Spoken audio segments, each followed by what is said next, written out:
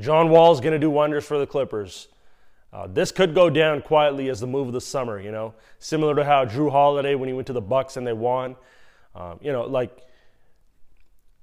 what he's going to do as a playmaker, as a guy that can run an offense for those wings, Kawhi and PG, and in terms of his basketball IQ, and again, remember, this is a defensive guard, so when games do slow down, you're going to see John be able to get stops. You're going to see John be able to cut guys off, and get after it. He's not going to come here to go put up 22, 10, and 5 anymore. They need him to, get you 15 and 7 a night, be a playmaker, be a guy that's going to defend the other team's guards, run the show for us. And it's going to be perfect. He complements Kawhi and PG really well.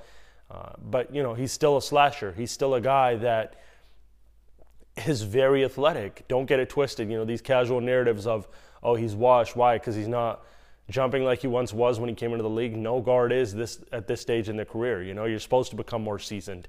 You're supposed to become more skilled. You're supposed to play with more pace now. How does your game age? There's a big, that itself is an ability, right? And he's been working his ass off with my guy down there, Ronnie Taylor, in Miami. And, you just see it. And you see the movement, you see the pace and the skill and the shooting ability. It's all improved, He's more seasoned now.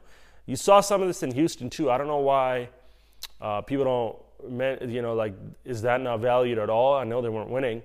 But, John, in the moments that he played in Houston, he put up like 21 and 6, right? 21 and 7. And it was like, you could see that he was still very, very explosive.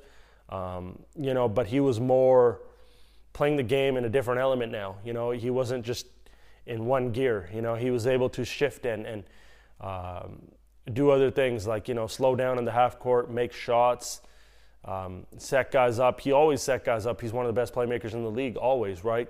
So you got a guy that's still, in my mind, he's still in his prime, he's not what he once was at his peak athletically, but there's so many different layers to a basketball player. And I think he's tapped into that, right? Ty Lue knows the game, and Ty Lue knows, probably laughing, like, yo, we got this guy, there we go. Now they're going to make, by the playoffs, he'll be starting. You got a guy that is hungry, is going to be hungry to prove people wrong, is going to be hungry to show people that he can still ball out at a high level. He got paid, but this is a guy that's been working. He loves the game clearly. So, the Clippers are going to have to make a little bit of an adjustment in how they run their offense. You're going to be able to give John the ball. Kawhi and PG, those are two guys that they know he's their peer. He's a vet. They respect what he brings, and they're going to surrender their offense to him many times. And John is going to be able to do another thing for them, and that's drive and get to the cup, middle penetration, kick out and drop little slips and dimes. You got that depth, man. The Clippers are looking deep. This might be the best team they've had since that duo was formed.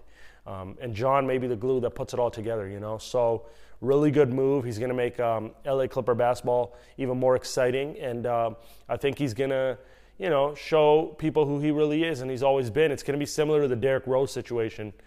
Remember when D. Rose, the casual, said he was washed? Next thing you know, he's having 40 and 50-point games. Next thing you know, he's hitting game winners.